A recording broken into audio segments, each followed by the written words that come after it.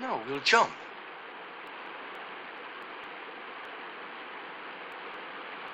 Like hell we will.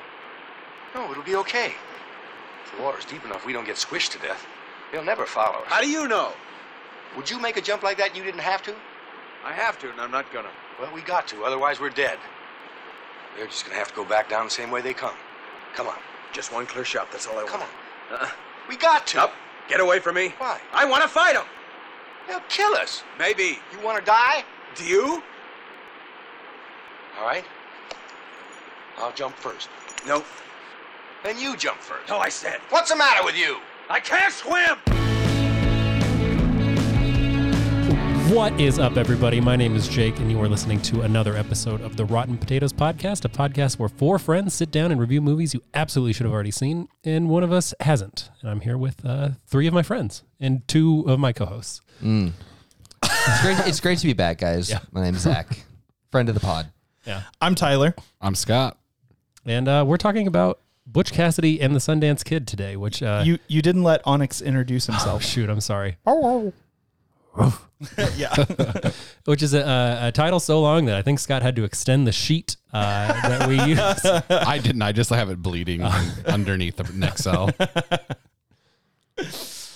Yeah, I'm excited, Jake, that you picked this movie. I had watched this movie before. I'm like 90% sure. I have seen this movie before, but it had been so long that this might as well have been the first time I had seen it. Like, I remember three scenes very clearly. Both of the train robbery scenes and then the last shootout scene. But then, like, when we first started this movie and it was in black and white, I was like, maybe I haven't seen this movie, but it might as well have been the first time I watched it. And I really, really liked it. I think it's one of the more iconic Westerns there is. And I thought it was a really good time. I really enjoyed the dynamic between Butch Cassidy and Sundance. And I thought it was a good time. Pretty much the whole way through. I thought maybe the chase was a little long, but other than that, I was on board with the whole movie. So, Jake, you have famously not only like said on the pod a lot that you have a special place in your heart for Westerns from your childhood, but you love them and you pick them a lot. To some mixed reviews on this podcast. Yeah, no, for sure. Like the ones, like the problem that I've realized is I really like Clint Eastwood is my favorite Western actor. Sure. And you guys don't like him, which is fine. But like, those are when I think about movies that I love, I'm like, well, let me pick a Clint Eastwood movie. But then I was like, oh, there's other actors and I should probably, and I've like, there are other Westerns that I've seen that I liked and I just don't think about them because when I think about like my favorite ones, those are the ones. Well, and then also with, things like even John Wayne with Searchers, like I was pretty anti-Searchers. No, not Searchers. I thought you were pro Searchers. But Searchers it had to be is the Searchers. That's the only. That's one. the only John Wayne. Yeah, I was mid Searchers, I think. I'm curious. Before we get too far into this episode, I'm curious what your expectations are. I don't think they're going to be that different. I think people might like this one better. There's more talking. I took that feedback. Like people want talking. They want lines, dialogue in the movie.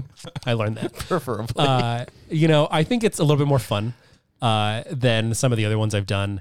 But I wouldn't be surprised if you guys were like, I didn't like it.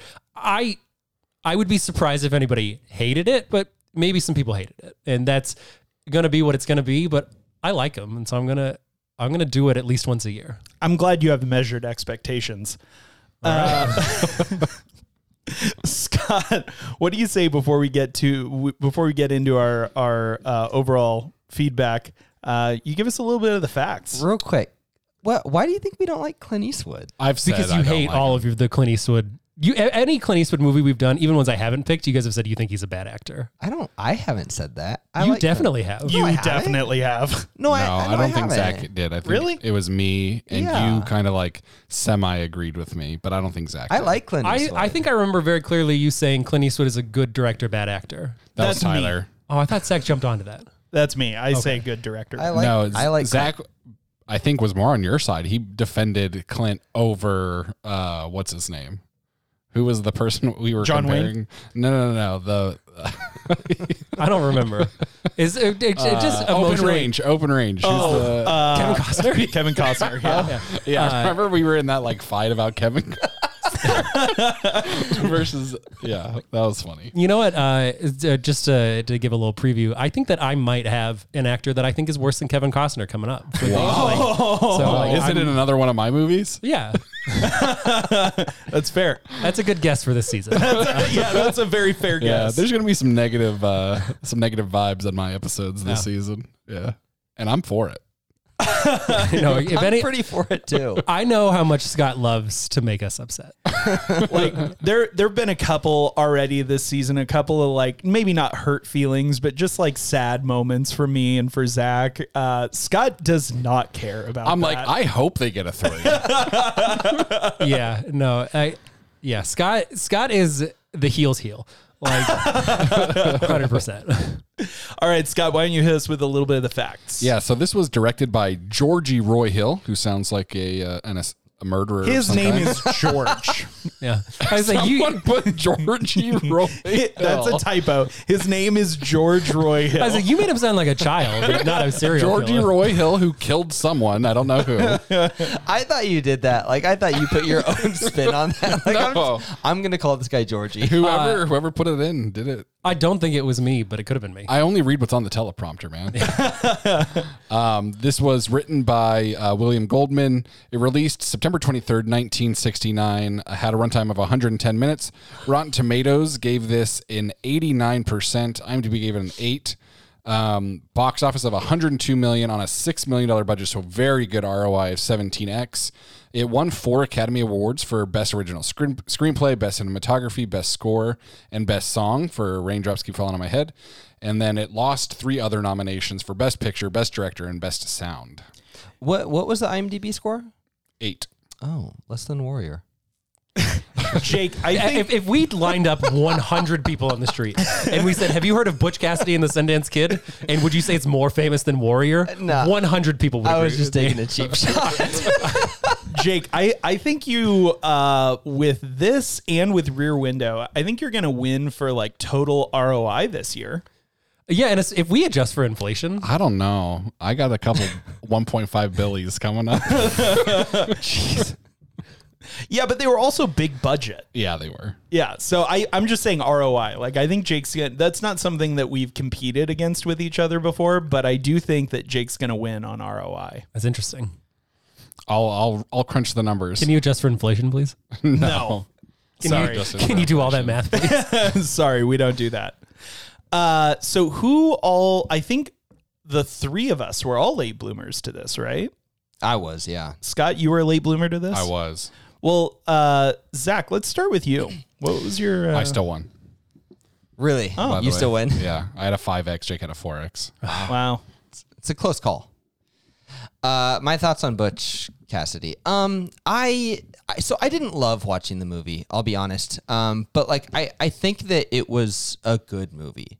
I think the biggest issue, like the biggest hurdle for me enjoying this movie was the fact that I'm watching it 50, 60 years after the fact, after it was made. And Jake, you had texted me that like this movie inspired David Fincher, who's one of my favorite directors, to like get into movie making. And like, I feel like I can see why. Like, I feel like there were moments of this movie where I thought to myself, if I was watching this for the first time, on the big screen back in, when was this? 69? 69. I think I might be like blown away by some of these scenes. And I mean, I wasn't alive back then, so I can't say how cutting edge the humor felt, but it felt a little ahead of its time. And so like I think there's aspects of this movie that I appreciate. I think maybe I appreciate this movie more than I enjoyed it myself. You laughed? Yeah. Well, I don't know if I like laughed out loud, but there's moments where I felt like there was humorous parts. I didn't laugh out loud either, but I thought they were fun together. I thought that there was like humor. Yeah. Like there were parts of this movie that gave me like kind of Tarantino vibes. There were parts of this movie that kind of reminded me of the Coen brothers a little bit and some of the Coen brothers comedy. So like I said, I feel like I appreciated this movie. I didn't necessarily like enjoy my time watching it. I'd probably never watch it again, but I don't have a ton of nitpicks lined up ready to just tear into this movie. So I feel like I had a decent time watching this movie. All right. That's good. That's one more win than I expected to get. Also, it's like, I'm not going to fight the notion that this is a Western, but it doesn't feel very, it feels very different than a lot of the Westerns that we've done. And so I guess I'm intrigued to talk about that. What sets this apart a little bit? Probably just the dialogue being there. Oh, just that there is dialogue. There is dialogue. I think that in my experience is a very Clint Eastwood thing. He's just like less dialogue, please. I feel like him in particular, like he doesn't say much. Like he plays the strong silent type. That doesn't bother me. I like it. Scott, what about you? First time watching Butch Cassidy. Yeah, so this is my first time watching. So setting up for you guys. First and last time watching? I'm not gonna give me a second. All right. It's got to go to space, man. So on Sunday a week ago today, I had 3 movies still to watch. I had already watched 2 Fast, 2 Furious. So I had all 3 of your guys' movies to pick from. And so Carla and me were like, okay, which of these movies do we want to watch? I had talked to her about John Wick. She was like, that doesn't really seem like something I'd be interested in. I said, okay, we won't do John Wick. Let's watch either Warrior or Butch Cassidy. And so we decided on Butch Cassidy. And so we start watching it, and about 20 minutes in, I look at Carla and she's not paying attention. She's on her phone. And I was like, are you like, what's going on? And she was like, can we please switch over to Warrior? And I was like, yeah, we could switch over to Warrior. So I watched about 20 minutes of this movie. What Carla think of Warrior? In total, right? Yeah, I didn't revisit it. No. Carla really liked Warrior, actually. She had a good time with it. Scott is shocked when he heard us talk about Bolivia. Yeah, when's Bolivia in this movie? So it was rough. The first part of this for me was pretty rough. The lack of any score. I'm so surprised this won best score because it had 2 songs in the whole movie. And it was for about a grand total of 6 minutes of the whole movie. So the first part was rough. I feel like after the second train heist with the explosion, all the way up until they go to Bolivia is the best part of this movie. I think that I was engaged. I thought it was like well acted. I thought the writing was good. I could see like the charm of this movie in that part. And then I kind of hated all of Bolivia. I thought it ended poorly. So I was kind of like split. Like I started off hating it. I was like, okay, like I get this. And then I was back to like, oh, why did they take this a different direction again? That's just because that's what happened in real life. I know. They should have just done it better then. I just felt like it didn't deliver what I was hoping for. Interesting. Yeah. That was kind of my first experience of it. It was, I would say, probably up there as far as my enjoyment of Jake's Western picks. What do you mean by that? He liked it Out better of all the ones that Jake has picked so far, I would put it on the upper end. Ones. because he hated Searchers as well, and that's the only non-Clint Eastwood Western I've. No, that's not true. I picked Tombstone, but I didn't like Tombstone. But you liked Tombstone. I liked Tombstone. There was another one you did that I liked. Searchers, I think I gave like a 7. It was Unforgiven you liked. Unforgiven, I thought was decent. Yeah. I love Unforgiven. Good, the Bad, and the Ugly was really bad though. Good, the Bad, the Ugly. It's pretty long. That doesn't bother me, but it's long. Yeah. So I got to Thursday and realized that we were recording on Sunday and I hadn't watched any movies yet. Ooh. Wow. Yeah, he squeezed them all. I had actually texted, or I was talking to him. I was like, so we had plans on Saturday, which was why we originally didn't record on Saturday. We had work to do. And so those Saturday work plans got canceled. And I was like, do you want to text the guys and see if you want to record on Saturday? And he goes, well, I haven't watched any of the movies yet, so I'd like to have that time. So Saturday morning, Friday I'm working all day, and then I had plans Friday night. Saturday morning, I'm like, okay, I've got 4 movies to watch, and I also like to try and like be fairly prepared on to talk about it. And you so do I try your and watch research and then our research for us. Yes. I try to. I like it. It's enjoyable to me. Like it enhances the movie experience for me. And so Saturday morning, I put on Searchers at 9:30. I'd been up for, a little while, maybe an hour and a half, and, did my morning routine, started with Searchers, put it on, and pretty much immediately fell asleep. Butch Cassidy, you mean? Butch Cassidy, I'm sorry, immediately fell asleep. I woke up halfway through the movie and stopped it, rewound it, played it again, fell asleep immediately again. Wow. Woke up at the end of the movie, so caught I woke up when they're at the table at the end of the movie, in the last village that they've just gotten and I'm like, dang it. And so I just moved on. I was like, okay. So you didn't watch the movie? This morning, I woke up, put on Searchers. I'm sorry. I watched Searchers. I watched Searchers to prep for Butch Cassidy. Prep for Butch Cassidy because it seemed more relevant to me than Butch Cassidy. No. Also, last night, after I watched the other movies and did a bunch of research, I did do some research on Butch Cassidy and put it on this morning and fell asleep. I absolutely loved this film. What changed in between where you fell asleep and then where you were so bored you're falling asleep? I guess just my mood. I guess it was just what I wasn't not looking forward to this. It wasn't I was oh, I have to watch this. To be fair, Scott did tell me that about the story of him and Carla not watching the first 20 minutes, but I don't think that had anything to do with it because Scott and I disagree all the time. But I think it was just my mood. I just wasn't ready for that, whatever pace that so it started I lucked out with. I lucked out that you did that. Yeah, you lucked out that I fell asleep. I absolutely loved this. I had such a fun time. I will say, I don't know if it's an excellent movie. I do have nits to pick for sure. But I loved my experience watching it. And I frankly, one of the things that I learned about this, I think I loved it for the very, against the director's wishes. Because against Georgie's wishes? Against Georgie's wishes. Yeah. Georgie sounded like a not nice Georgie. guy. So.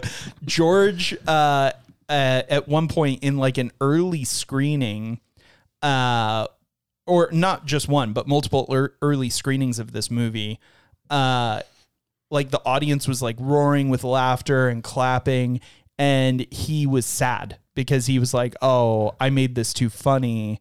And he went back and changed the movie as a result. He re-edited the movie. I read that too, and I read a quote from him, which was on IMDb trivia, so who knows if it's true, but apparently he said, they laughed at my tragedy. Mm-hmm. Which I read that quote and I was like, I don't think you got this movie, man.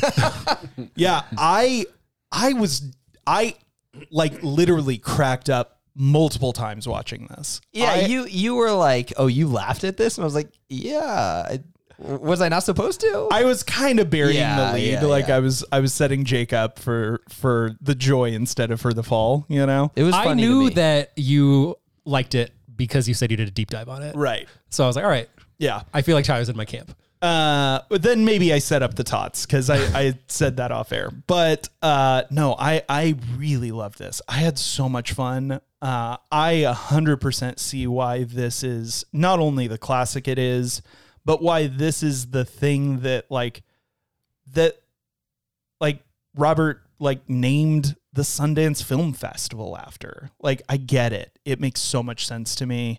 I loved it. I died laughing. I thought the character chemistry was phenomenal. Yeah. Between Butch and Sundance. And I'm blanking on her character's name. It's such a weird Etta. Yeah, I think it was Etta. Yeah, it was. I love all of that chemistry. I thought it was so great.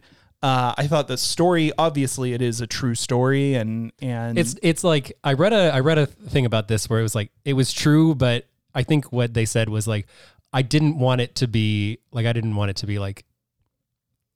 based on, I forget what it was I didn't want to do the research. I wanted to tell the story I wanted to tell in this way, and I didn't want it to claim this is real, but it was mostly real. Right. And I loved, he's misquoting Fitzgerald, which is a nit I'll pick, but the writer said that he was inspired to write this story and to tell this story because of F. Scott Fitzgerald, who is frankly too often misquoted as saying there are no second acts in American lives. And like Fitzgerald was writing about New York at the time in My City of Ruin. I think that's the name. It's something, my ruined city, My City of Ruin, something like that, about New York. And he says, I used to think that there was no second act in American lives, but obviously I was wrong because New York is living a second act. But I love that premise. I love that idea because these guys they had a whole second act that was frankly even better than their first act. I love that premise. Again, I have some nits to pick with the execution, but I thought it was terrific. I thought it was beautiful. I thought it was so well shot. I love seeing film remastered, like even Good, the Bad, and the Ugly, I thought was gorgeous, but I thought this was really beautifully done. I'm glad you liked it. Like I had a really good time watching it as well. And it felt very new to me because I really only remember the 3 scenes. But then I was like, man, I don't know. Like me having a good time watching one of these movies is not indicative of anything. But in my head, I was like, maybe they liked it, but then I had to keep my expectations down on purpose because like, this is a good one. And I feel like I feel like it addresses their complaints about my other ones. So I think we got this. No, I think you did good.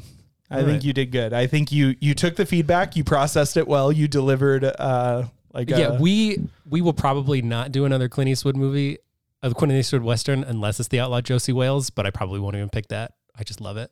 I think we've done enough. I know, that's the thing. Yeah. I love him. I want another excuse to watch it, and honestly, I have to watch these 4 movies every month, and then whatever I want to see in theaters, and then I've got to keep my girlfriend happy, so I don't have time to rewatch some movies I want to rewatch sometimes. I'll tell you what, I will make plans with you sometime to watch together Josie Wales. It's long, you're not going to like it. You have to be comfortable with me occasionally commentating. That's fine. Like as much commentating, because you and I end up, when we're in theaters, we end up getting sat next to each other more often than not. Yeah. So my level of commentary in the movie. Sure. That level of commentary. Yeah, it won't be as much as when I was watching another Clint Eastwood Western. I was making my girlfriend watch it, 2 Meals for Sister Sarah, and she kept talking so much that I was like, let's just not watch this anymore. No, I won't do that. Be that bad. I won't do that. But right. I will commit to watch Josie with you at some point. All right. Well, that's exciting. You're not going to like it. That's fair. Zach, are you in? I guess if you guys invite me, yeah. You're invited. You're invited, but you're also not like obligated. I'd have to think on it. How long is it? I think it's like 2 hours, 40 minutes. That's a long time.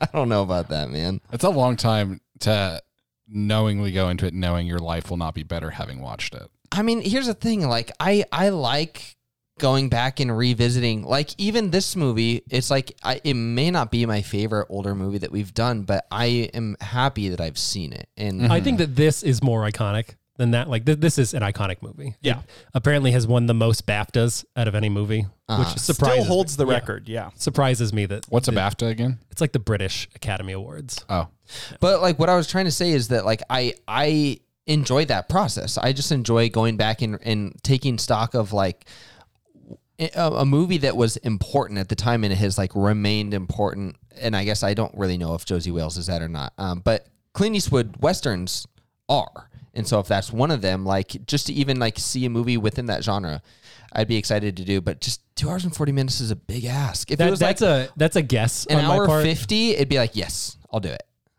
All right, let me look it up. You guys vamp for me. It would be so much quicker for me to just look it up. Yeah, look it up, Scott. You could have looked it up in the time. Especially because our Scott producer over here is doing it on probably his phone, have less to say. Also, he told us to vamp.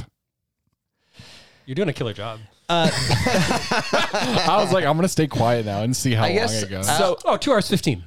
It's not 2 hours 40. It's only 30 minutes better. longer than you said. That's a lot better. That's 30 minutes is a long time for a movie. Oh, I know. That's the length between dialogue in Good, Bad, and Ugly. Ugly? Yeah. Or it's the length prior to dialogue in There Will Be Blood. That's true. How long was Good, the Bad, the Ugly?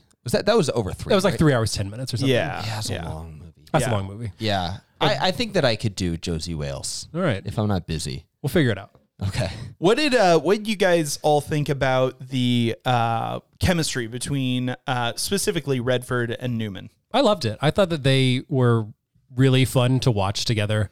And when they were like, even though they were just like, riding their horse, back to their hideout, I enjoyed just listening to them talk, even though it wasn't even necessarily about anything. I thought they were just fun to watch together. I loved, when they're riding back to the hideout and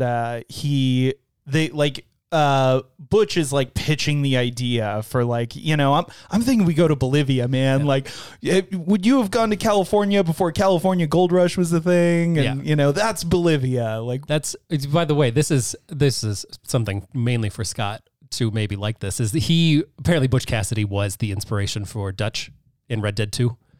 And his I want to go to Tahiti. This was the inspiration for that character, because I was watching the movie and I had to pause it and I'd be like, this guy feels like Dutch. And then I had to pause it and Google it. But they nailed it for that game too. But I thought that was, Yeah, not necessarily the historical character, but the character in this movie. Yes. Yeah. I really like Robert Redford. I think he did great in this. It's surprising to see how he carried himself in this and think that this was his first big major thing. I think they had a lot of great back and forth. I think their chemistry was good.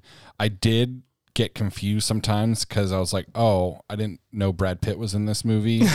And then I was like, oh wait, no, that's Robert Redford. So I've long held that observation. I'm sure lots of other people have, but I felt the same way in this. That really solidified it for me that they are so I see identical. what you mean, but I know Scott was making a joke, but I would never confuse them for each other. But I see what you mean. It's not just their physical appearance; it's also the way they carry themselves, their mannerisms, the way they approach dialogue. It's very similar, and it cracks me up because it's not well-loved movie, but I like it a lot. Spy Game, starring Robert Redford against Brad Pitt. Robert Redford is Brad Pitt's mentor. Is terrific. And it really highlights how similar they really are, in my opinion. That was one of those movies that was on my docket for this year that I pulled off, huh? Was it? Spy Game? Or, no, I'd be Bridge surprised if you've even heard Bridge of of Spies, Spy yeah. Game. It was Bridge of Spies. Yeah. Spy Game is a very, historically it's viewed as like a C movie. I love it though. I love espionage, especially more accurate espionage. I do like Mission Impossible, which we're going to do this year. Obviously you guys know I like James Bond, but I especially like more accurate, what espionage really looks like. And Spy Game does that. It delivers on that brilliantly. And it's Robert Redford as an old CIA handler, kind of bringing up a new case officer in Brad Pitt. Mm-hmm. It's really good. Sorry, getting back to this movie, I had a moment in this where the opening scene, did you guys get, I didn't get nervous that I wasn't going to enjoy it, but I watched the opening scene in black and white and the way it was going. Not just black and white, sepia. Yeah. And it was, and I was like, oh, I was really a little bit upset that I was like, have I seen this movie? I don't remember this at all. And then two, I was like, they're going to hate this so bad and I'm going to get clowned on so hard that when they finally transitioned into color, I had to rewind it because I was so busy being anxious over how much you guys were going to hate this that I had to rewind and watch that scene again. I will say that might have contributed to me falling asleep. I stayed awake through the transition, but I was like, are you kidding me? And never since Wizard of Oz have I been more happy to see a transition between sepia and whatever the color scope, cinema scope color, whatever they call that. I've never since Wizard of Oz have I been more excited to see that. Once I was like, okay, one, I've definitely seen this movie, and two, I'm so glad it's in color, and I remembered right. Then I had to rewind, and I was like, oh, that was a pretty good scene. I liked it, but I couldn't enjoy it while I was watching it. I wasn't anxious or nervous that I was gonna it felt pretty on par for the kind of movie that you'd pick. So okay. I was like, yeah, that makes sense. Okay. But also I feel like I thought that it was setting up a much different movie than I was actually going to get. Because Sundance is pretty threatening in that scene. I Yeah. guess until he shoots the guy's hat or something like that, or his gun. What does he shoot? His gun. Up until that part, like, he seems pretty threatening and kind of menacing. And I didn't really know anything about this movie, so I thought it was going to be like in that scene. I'm thinking like, this seems like it's going to be kind of a dramatic movie and like a pretty serious movie, and then it just wasn't that. I think to me, like thinking about it after the fact, I feel like it kind of sets up the persona of these Old West characters versus who they were. Because I think it was so much of a thing in the West, in like the Old West, where like Infamy. yeah, and they like a biographer would follow somebody around. They would make up a bunch of stuff about them. Yeah. And then people would be like, this is this like legendary character. I'm so afraid of them. And I feel like it kind of like cut between those, which I thought was interesting. It's kind of the inverse of the audio clip from our last episode, the John Wick, where it's like everything you've heard is watered down. The inverse is true of the real Wild West. Yeah. Like it's like everything that you heard was probably inflated and like, blown up. Like he was good, and you see him being good in the movie, but he wasn't the Sundance of legend. He wasn't infallible. Yeah. Yeah. Like I loved the scene to that point. I loved the scene when they go to work for whatever his name is. The old prospector. And he's like, I think it's my favorite character in the movie. yeah, he's really good. That guy was He's like, awesome. shoot the coin, and he's like, okay, and he shoots and he misses, and even Butch is like, what the heck? Like he's looking at him like, are you gaslighting right now or sandbagging? Like that sandbagging. Are you sandbagging this right now? And then he's like, can I move? Yeah. And he's like, what? And then he's like, God, and he's like, I'm better when I move. You know, it's like a little bit like the mystique ripped away. Yeah, which is fun. I loved. One of the things that I enjoyed watching this movie was seeing moments or seeing aspects of this movie that I feel like I was able to pick up other directors down the line, maybe taking inspiration of. I don't want to like connect any dots that aren't accurate dots to connect, but there were certain shots that felt very Tarantino. The really quick pushes. So and like, even sorry, go ahead. which shots are those? I'm curious. Like when the one, I think that he was the brothel owner, right? Oh, the old man. Yeah. That was like lying for That them. sells, and then sells them out, points very quickly. And there's a really quick shot, like a very fast push right on his face, which felt like very Tarantino. I didn't think that at the time, but like thinking back at it, I see what you mean. Like kind of an overly dramatic Yeah. camera shot, I guess, or camera movement. But even the prospector, like some of his dialogue felt a little Tarantino-esque. Oh, totally. And just like that whole aside. And then I thought that was a really funny scene when he's like, you don't have to worry. Like they're going to be way up there. There's no coverage up here, and instantly gets shot. Yeah. That seems like something Tarantino would have cast himself into. In his own movie. Exactly. Yeah. That leads right into action, like this like humorous moment that kind of leads right into some action. So I felt very Tarantino for me. And then even maybe less Sundance, but Butch felt very similar to Ulysses from Oh Brother, Where Art Thou? I could see that. Kind of like this overly confident, but like kind of dumb. Everett was his name, by the way, but fair enough. I think it was Ulysses Everett McGill or something, but he Okay. went by Everett. Oh, okay. Yeah. But George Clooney's character from Oh sorry. Brother. I appreciate you saying the actor's name because I didn't know either of them. Oh, sorry. Yeah, George Clooney. I think because Ulysses was a adaptation of the Odyssey. Yes. Yeah. Yeah. Uh-huh. When they're robbing the train the second time and there's that same guy who they run Really into. funny. And that was a funny scene. And like the way that he delivered that dialogue and just his like Paul Newman's mannerisms in that scene really reminded me of George Clooney and Oh Brother, Where Art Thou? And it had a Coen brothers irony to it that I thought was humorous. And that's kind of that's what I thought of in that scene. I thought that scene was very funny where they're like, they're not paying you enough to be dealing with this. And then, And just like how loyal that worker was to his boss. he does it again. He's like, is that you? Yeah, exactly. Like that felt so Coen-esque to me. And I feel like I wish we could have got more of that. Like I feel like Yeah. there wasn't enough of that in the movie. Yeah, because on like to bring up something that you brought up, Scott, just how little score there is. that was jarring to me. That's my biggest nit as well. Yeah, the moments when they're being chased and it's just no sound at all was rough. Yeah. And yeah, it was hard for me to get through. I would say the score, and then the second thing for me, and I might be completely wrong on this, but the photo montage that lasted for 10 minutes. Yeah. of their trip to Bolivia. Their trip through fast-forward New that. York, like their whole time in New York. I was like, they could have just said 2 years later and went to Bolivia, and I would have been fine. Well, do you know what I was reading about? And I'm glad we got that instead of what was planned. Was there was this big moment planned where Sundance was going to visit his childhood home in New Jersey, and it was going to be really dramatic. And honestly, I wouldn't have wanted that in the movie. So I'm glad we got that over what was planned. It's interesting in that Georgie thought that this was a tragedy. Like he said, they're laughing at my tragedy, and apparently wanted this to be a little bit more dramatic because, it just doesn't feel dramatic to me at all. And the strongest moments and the moments that I thought felt influential is the comedy, is the humor and the lightheartedness of the situation. Well, I feel like that's how most old tragedies are, though.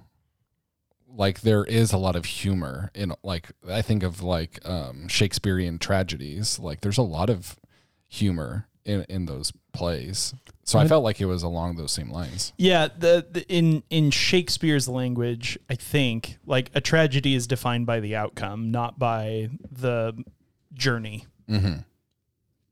I'm trying to think. I don't know that I've read very many of Shakespeare's tragedies because I didn't like them very much. I guess it's hard for me to compare a Western film to a Shakespearean play, but I guess I'm trying to compare this to I guess I'm trying to what we would think of when we think about a tragedy. Yeah, or what would the be kind of movie that George was trying to make, apparently. And I don't think I've ever I read that after I'd watched the movie, and I don't think I've ever experienced in my life something so much that somebody made something that they didn't understand so much, I feel like. Or maybe... Or right. I agree. Yeah. And I can't believe that you can come in fully not understanding what it is that you have and still make something that I think worked as well as it did. Well, and not only that, but what I learned about this movie, about the making of this movie, was that Hill was a very exacting director. He went in with a very specific image in his mind, and anything that deviated from that, he was very harsh about. Very, a lot of the directors we've talked about, frankly, even Fincher, but one of the things that he really fought to create was the on-screen, not on-screen, but off-screen chemistry, pardon me, between Newman and Redford. Uh-huh. And it's if you worked so hard to make this chemistry between these people, that's naturally going to lead to humor. Yeah. Chemistry does not lead to tragedy. Chemistry leads to fun and humor and joy and happiness. And how can you be so misguided? And when you think about some of the lines that are in the movie, where it's this is just pretty funny. When Sundance is talking to Butch before he's going to have a knife fight to the death with his betrayer. And they're just cracking jokes at each other. Yeah. And he's you should bet on the other guy. Yeah. It's where's the tragedy in that? They're just friends having a good time. Yeah. Oh, totally. No, I loved that. That scene is in my top 3 for sure. And even just the humor of someone say 1, 2, 3, go. And he's 1, 2, 3, go. And then he kicks him in the nuts and slaps him in the face. And that's just funny. Yeah. 100%. What do you want audiences to do with that if not laugh? Yeah. Yeah. And the fact that he had never shot anyone before. That was a really funny exchange. That was so funny. He's this is a really bad time for you to be telling me that. Yeah. But just even the pause that Robert Redford has before he says it, he says it cuts back to Redford, and then there's a beat where it's silent, and then Redford delivers that line. It was hilarious. Yeah. And to your point, Zach, I hadn't thought about this, but when you were first talking about the Coen brothers and the similarities you saw, you were looking at Jake, which I was grateful for because I was trying to bury the lead a little bit.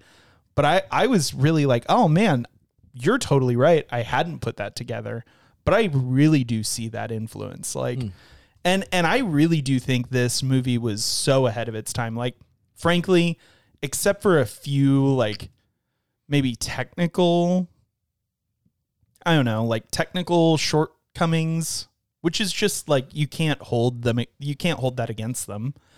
And maybe like, yeah, like the score choice, like that, like I think the score was terrible. I have no idea why this won. Like, there was more than 3 songs, but even what was there, I was like, There was only one point in the movie where I thought the score was good. I feel like the lack of score was more memorable than the score itself. Yeah.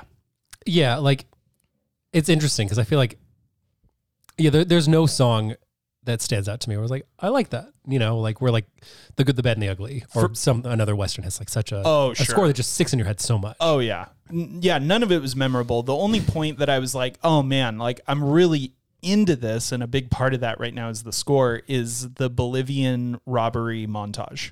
I thought that was a lot of fun. But the score, the vocalization that was happening there, it was just like I think an a cappella, like, maybe 6 or 7 part vocalization. And like, I thought that was really great, and it really fit, and I loved it. Honestly, the one I hated the most was the raindrop scene. Which is so funny historically, because they shot that not having planned to do raindrops. And then while they were editing and had like previewed it to audiences, they ended up adding raindrops after the fact. And it's now like widely regarded by like film critics as like one of the more iconic like silent sequences with like audio, I had to like, I didn't realize, because that's like a pretty famous song now. And I didn't realize that it was for this, like largely in part to this. Yeah. And so like, I had to like Google, and I was like, oh, is this like, apparently this is one original song for this, right? Yeah. I had no idea that this was for this movie. It felt like Butch's relationship with Etta also just felt weird to me. I think I kind of loved it. All of their relationship with each other, not Butch and Sundance. I liked their relationship, but both of their relationships with Etta was it was odd. very weird. Like, it was like a love triangle. It felt like a love triangle from Butch's side, but not so from Sundance. Like, Sundance, like, didn't seem to totally care. Didn't like, care. He was like, oh, I'm trying to steer your girl. And he's like, all right, man. Take her. Yeah. Good luck. Yeah, I don't know. But I don't think that he didn't, like, he seemed to genuinely care for her. I think he did. And so, like, it was a very strange love dynamic, but I didn't dislike it. My read was that Sundance was aware that, I think both of them, frankly, were aware that each of them gave to her something that neither of them could give wholly themselves. And I think it, like, to me, like, it felt like it deepened my perception of the relationship between Butch and Sundance, because neither of them was threatened by the other. Like, they trusted one another so much and cared for one another so much that this could happen and it not be weird. Like, to me, it was like almost like, Sundance was the boyfriend and Butch was sort of like the gay best friend kind of a thing. He wasn't gay, but like that was sort of the vibe, like maybe there were some undertones. Maybe this movie's a little more influential than we think. And without this, we wouldn't get Too Fast, Too Furious. So it's kind of funny that you say that. So I was watching a super old interview with Robert Redford, and then a like super old, like I'm saying like 80s, like early 80s old, maybe late 70s, independently between Newman and Redford. And like someone had brought up to Newman, like the idea of like, would you do a sex scene with Redford? And Newman was like, for $1 million, I would. And then like someone ended up calling Redford and like, hey, like Newman, like that made news at the time. Like they were like, oh my God, like Paul Newman says that he would do a sex scene with Robert Redford, cause at the time that was high scandal. And Redford, like a reporter called and asked Redford or posited that. And he said, what's your reaction? And there was a long pause, apparently, and Redford said, "Not enough money," and hung up the phone. That's pretty funny. But I do think that they had like a lot, like not only the characters, but I think Newman and Redford had a lot of that sort of like bromance chemistry in a time that was like before its time, you know, like where it wasn't appropriate to like even joke about things like that, you know? Yeah. And I think, I don't know if we talked about it on the recording or before, but like Paul Newman fought hard for Robert Redford to get this. And I think it shows like they seem to like each other and just have a good time. And I think it really comes through in the movie. Like, I'm glad he did, but like, yeah, Redford was a no-namer at the time. And actually at the time was being sued by the studio. Yeah, you mentioned that before, and I wanted to ask you on recording, what was he being sued for? Do you know? Yeah, so Redford is like known as being a very flighty, anti-establishment guy. Like he's no fan or friend of studios, like to this day. But at the time, there was a big trend with studios where they would actually like make contracts with actors that it's like, okay, we're going to pay you X amount of dollars a year over this many years, but you have to do this many pictures. And they didn't get to specify what pictures they chose, but they had to do a certain amount of movies. And that was just how the movie industry worked back then, and television industry worked back then. And Robert was under contract to do like 3 films over 4 years or something like that. And he broke his contract. Okay. Like he just didn't, like he kept declining movies. And then after he did, you know, picture number 2, I don't remember the exact numbers, but let's say it was 2 out of 3. He moved his family to Europe for a couple of years. Jeez. And so the studio sued him for breach of contract because they're like, hey, we paid you this money expecting you to do this many pictures and you haven't done it. Uh-huh. And so they like he was currently under suit for breaching contract. And so the studio didn't want him. And according to Redford, Newman like called him up and was like, hey man, like let's get together. And they had lunch and just kind of hung out and talked. And at the end of the lunch, Newman was like, let's do it, man. Like, I like you. Let's do this picture together. Because not only did Steve McQueen pass on this role, but Lightning McQueen did too. Lightning McQueen also did. Dustin Hoffman, Brando passed on this role. Brando was considered for Sundance? Well, Brando was considered to be part of the picture, and they just didn't know. And it also with Steve McQueen, they just didn't know who was going to do which. Mm-hmm. And in fact, Paul Newman fought not to be. He wanted to be. He actually really wanted to be Sundance. Huh? Because he didn't think that he could. He wasn't a good comic actor. And so finally the director was like, don't worry about it. You don't have to be a comic actor. Just play it straight. Do the lines, play it straight. It's fine. And Newman was like, okay, then I'll play Butch. I kind of think that's what you need to be a comic actor is to like, I heard Bryan Cranston, who I think is a very good comic actor. I know people think about him for other things, but he was in an interview. He was like, the key to acting comedy is to not think what you're doing is funny. So like, right. I think that might be why it sells. Why it works. Yeah. I agree. Yeah. And I feel like to that point, like, I think there's a ton of moments in Breaking Bad where Bryan Cranston as Walter White is very funny. Mm-hmm. Situationally hilarious. Yeah. But not trying to be. Yeah, no, not at all. Like Walter White is probably scared out of his mind, but they're funny scenes. Right. Yeah. Totally. Yeah, and I think Paul Newman, I think he killed it as like the more comedic of the two of them. Uh-huh. Like I thought he did amazing. Some of the funniest parts to me were not necessarily like one being really comedic and the other one not, but like Sundance responding to, or I should say reacting to Butch's incompetence, and one most notably being when they're robbing the Bolivian jail. I love that. He's speaking in Spanish and he's like, they're already against the wall. Yeah, that was really funny. It's like Sundance doesn't feel confident enough to speak Spanish himself, but he knows more than Butch does. That's how often Butch just didn't know what he was doing. Yeah. Oh, yeah. I loved that. That was hilarious to me. Tyler, you brought up too that you felt like this was a beautiful film, and I would agree with you. I feel like cinematography wise, this was just another area of this movie that felt ahead of its time.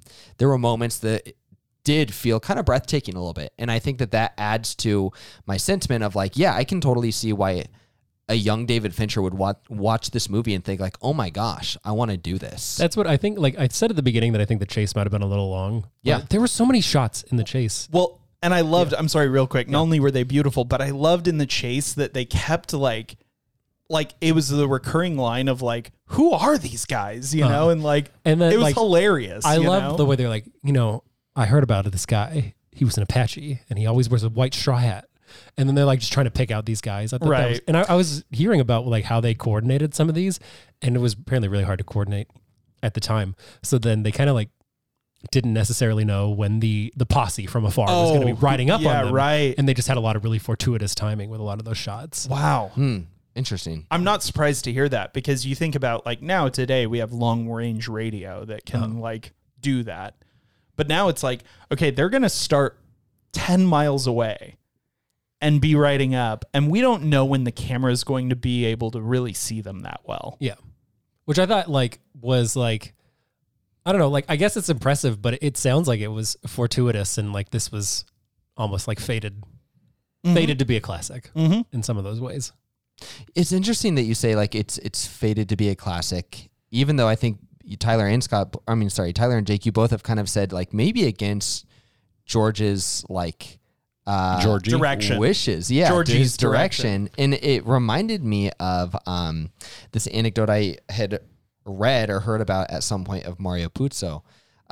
When he wrote the screenplay for The Godfather. Obviously it was based on the book, but it was like his screenplay was really celebrated, and he wasn't really sure why. Like he was like, he didn't understand what was so great about what he did. And so he bought a screenwriting book to try to understand, like to better understand screenwriting. And one of the first things he read was go watch The Godfather. Yeah, I heard that. Oh, wow. Really Yeah. funny. And it's interesting. Like it makes me wonder, like, how often does that happen to where maybe like the people making these movies aren't even like consciously aware of what they're doing, but they end up with like against their better judgment, something that ends up being really influential and important and loved and celebrated. Or like David Fincher watched this movie and was like, I'm going to make amazing movies. And then he's like, if he got the chance to talk to Georgia, he'd be like, yeah, I don't know what you're talking about with this scene. Yeah. And what's also interesting too, is that like David Fincher didn't go on to make movies that are really remotely at all similar to this, at least in terms of theme or like story wise. But still, there was something here that like really inspired him. Well, I'll one-up you. Another one that I had read about that was particularly uniquely inspired by this film was Christopher Columbus. Oh, really? When he discovered America? Yeah. Sorry, Nice. Chris Columbus. Home Alone director? Yeah. I got it. Yeah, yeah. Isn't he National your treasure. boy? Yeah. Yeah, he is. No, but I Roland wanted Emmerich to- is your boy. Yeah, Roland both Emmerich are. is Yeah. Roly Poly Oly. Yeah, I really like, again, like I just think this movie makes so much sense to be as influential as it is, because it really feels like, other than a few, this is what I was going to say earlier, and then I got sidetracked. Other than a few things, I feel like this movie, if it were made today by Fincher, he wouldn't change much, and it would be excellent released today with newer technology. And, you know, like I wouldn't recast this. I wouldn't rewrite this. I wouldn't, I would have someone do a score, like a score, you know, like What if it was like RDJ and Tom Holland, though? damn you. You really just pulled the wind out of our sails. You really did. That was a screeching halt to my train of thought. But you know what? I'm gonna retcon it and be like, yes, even with RDJ and Tom Holland. So Tom Holland is Butch Cassidy and RDJ is Sundance, or like what? Or Tom Holland Tom is Holland's at a. Tom Holland. Oh, okay. and RDJ is the old man. He's the prospect. He's playing both. brothel, He's or- playing both characters. Oh, so it's gonna like be an Eddie Murphy, the type Nutty movie. Professor Yeah. or something. Yeah. No, I agree. I think there's so much there that with a couple of like modern day tweaks and like changes, I think it could be re-releasable. Phenomenal. Yeah. Re-releasable and once again, a huge box office success. Yeah, because despite everything that I've said, like to Scott's point, I was pretty bored, like for most of the movie, to be honest. I feel really like wasn't. Yeah, I wasn't at all. But that's interesting. I loved something that I don't think we talked about is I love how their plan was to go join the Spanish American War. And they were like, yeah, like let's get away from our infamy and let's go join the war. And then they have this interaction where he's like, my real name, I forgot their real name. Yeah. He's like, my real name is this. And he's like, No fooling. I just remember Longbaugh was Sundance Kids. Like they never thought to ask each other their names, and I thought that was really funny.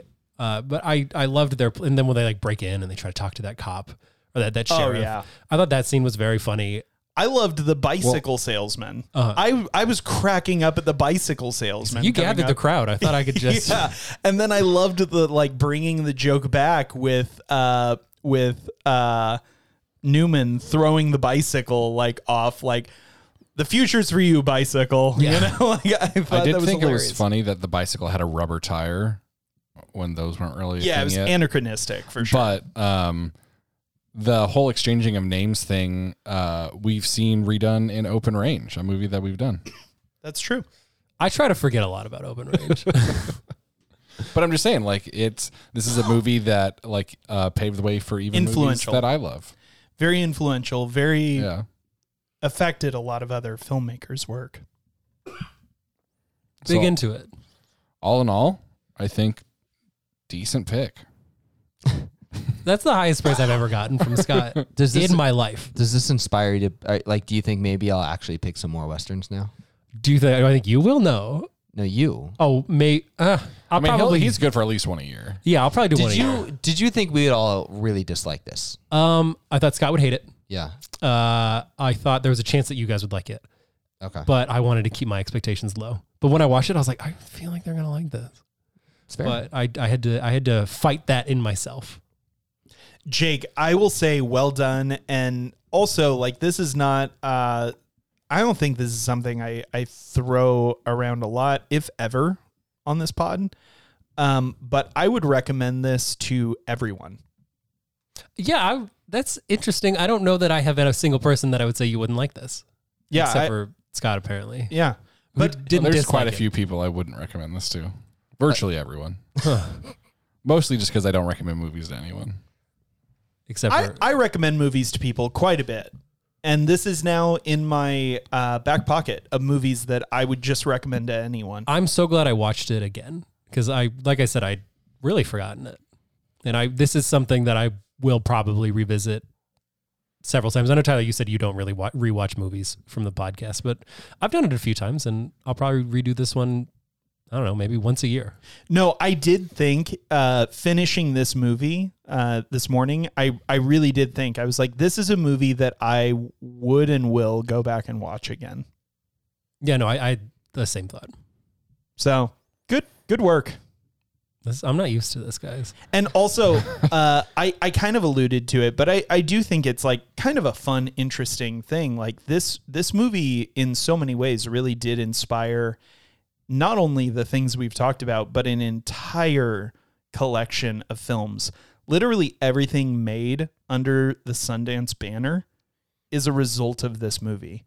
Because Robert Redford took his earnings from this and created the Sundance Institute, the Sundance Film Festival, and the Sundance filming location that pretty much every independent movie in the world that like makes it has at least some connection to. He took his earnings from this, his like first big break. Well, he made no money from this on paper. But like as a result of this, he made a lot of money in the months and years after this because it was such a critical success and decided to roll all of that into building this empire of creating a space for independent filmmakers to make independent films apart from studios. And he named it Sundance after this character. Wow. It's what inspired him to do that. Yeah. That's pretty which crazy. is insane. Like, Yeah. because the Sundance Film Festival is the largest film festival in America. Yeah. Like, That's pretty it's nuts. bigger than Tribeca. You know, it's bigger than South by Southwest, and it's one of the bigger ones in the world. It's up there with Cannes, and all of that has to do with what he took away from making this film. Sweet. Jake, you're up first. Oh, am I rating it? Yeah. Oh, I'm going to give this 8.8 gunslingers who can't swim. I got nothing. Dang it. I was going to do something about that. I'm going to give this 7.3 Robert Redfords who should have drowned. Tyler. I'm going to give this 8.1 blue-eyed actors. Zach. I will give this movie 7.8 bikes. This comes out to a 79%. Once again, the Rotten Tomatoes gave this an 89%. IMDb gave it an 8. So we're right there with IMDb, but pretty solid standing there. This comes out to movie number 60 out of 126. Right in the middle. I mean, I'll take it. Dead center. And then next week we're going to another classic. Just as influential. Yeah, equally. Yeah, it's I mean, a movie with a duo that has just as much chemistry, I think. for sure. And Maybe more. Yeah. they have a need for speed, And you know what? They which do. is a different movie. I was like, that's a video game. It's also a movie. This is a Need for Speed movie? I think so. I think they made one based off the game. Oh. And also, I got to say, sorry to all of our tots who've made it this far in the episode. That last episode we didn't announce ahead of time Butch Cassidy and the Sundance Kid. And So we're not mostly, gonna announce again. And, and mostly, I'm saying sorry to Remy. Yeah. Sorry, Remy. Listen to this and then watch it beforehand. Listen to this right now. There is a Need for Speed movie with kind of a stacked cast, to be honest. There was. It was. So you're saying I need to ditch one of these movies and put on Need for Speed? It would have been this one. I love building out the fast lore, so I would not recommend Yeah, we ditching need- any of them. Oh, We yeah, need Too the Fast, whole- Too Furious. The is whole next week. world building aspect Yeah, the world That- building. We got to build the world. that Vin, Like Vin John Wick. has compared to J.R.R. Tolkien. And I think that that's fair. You know? Like,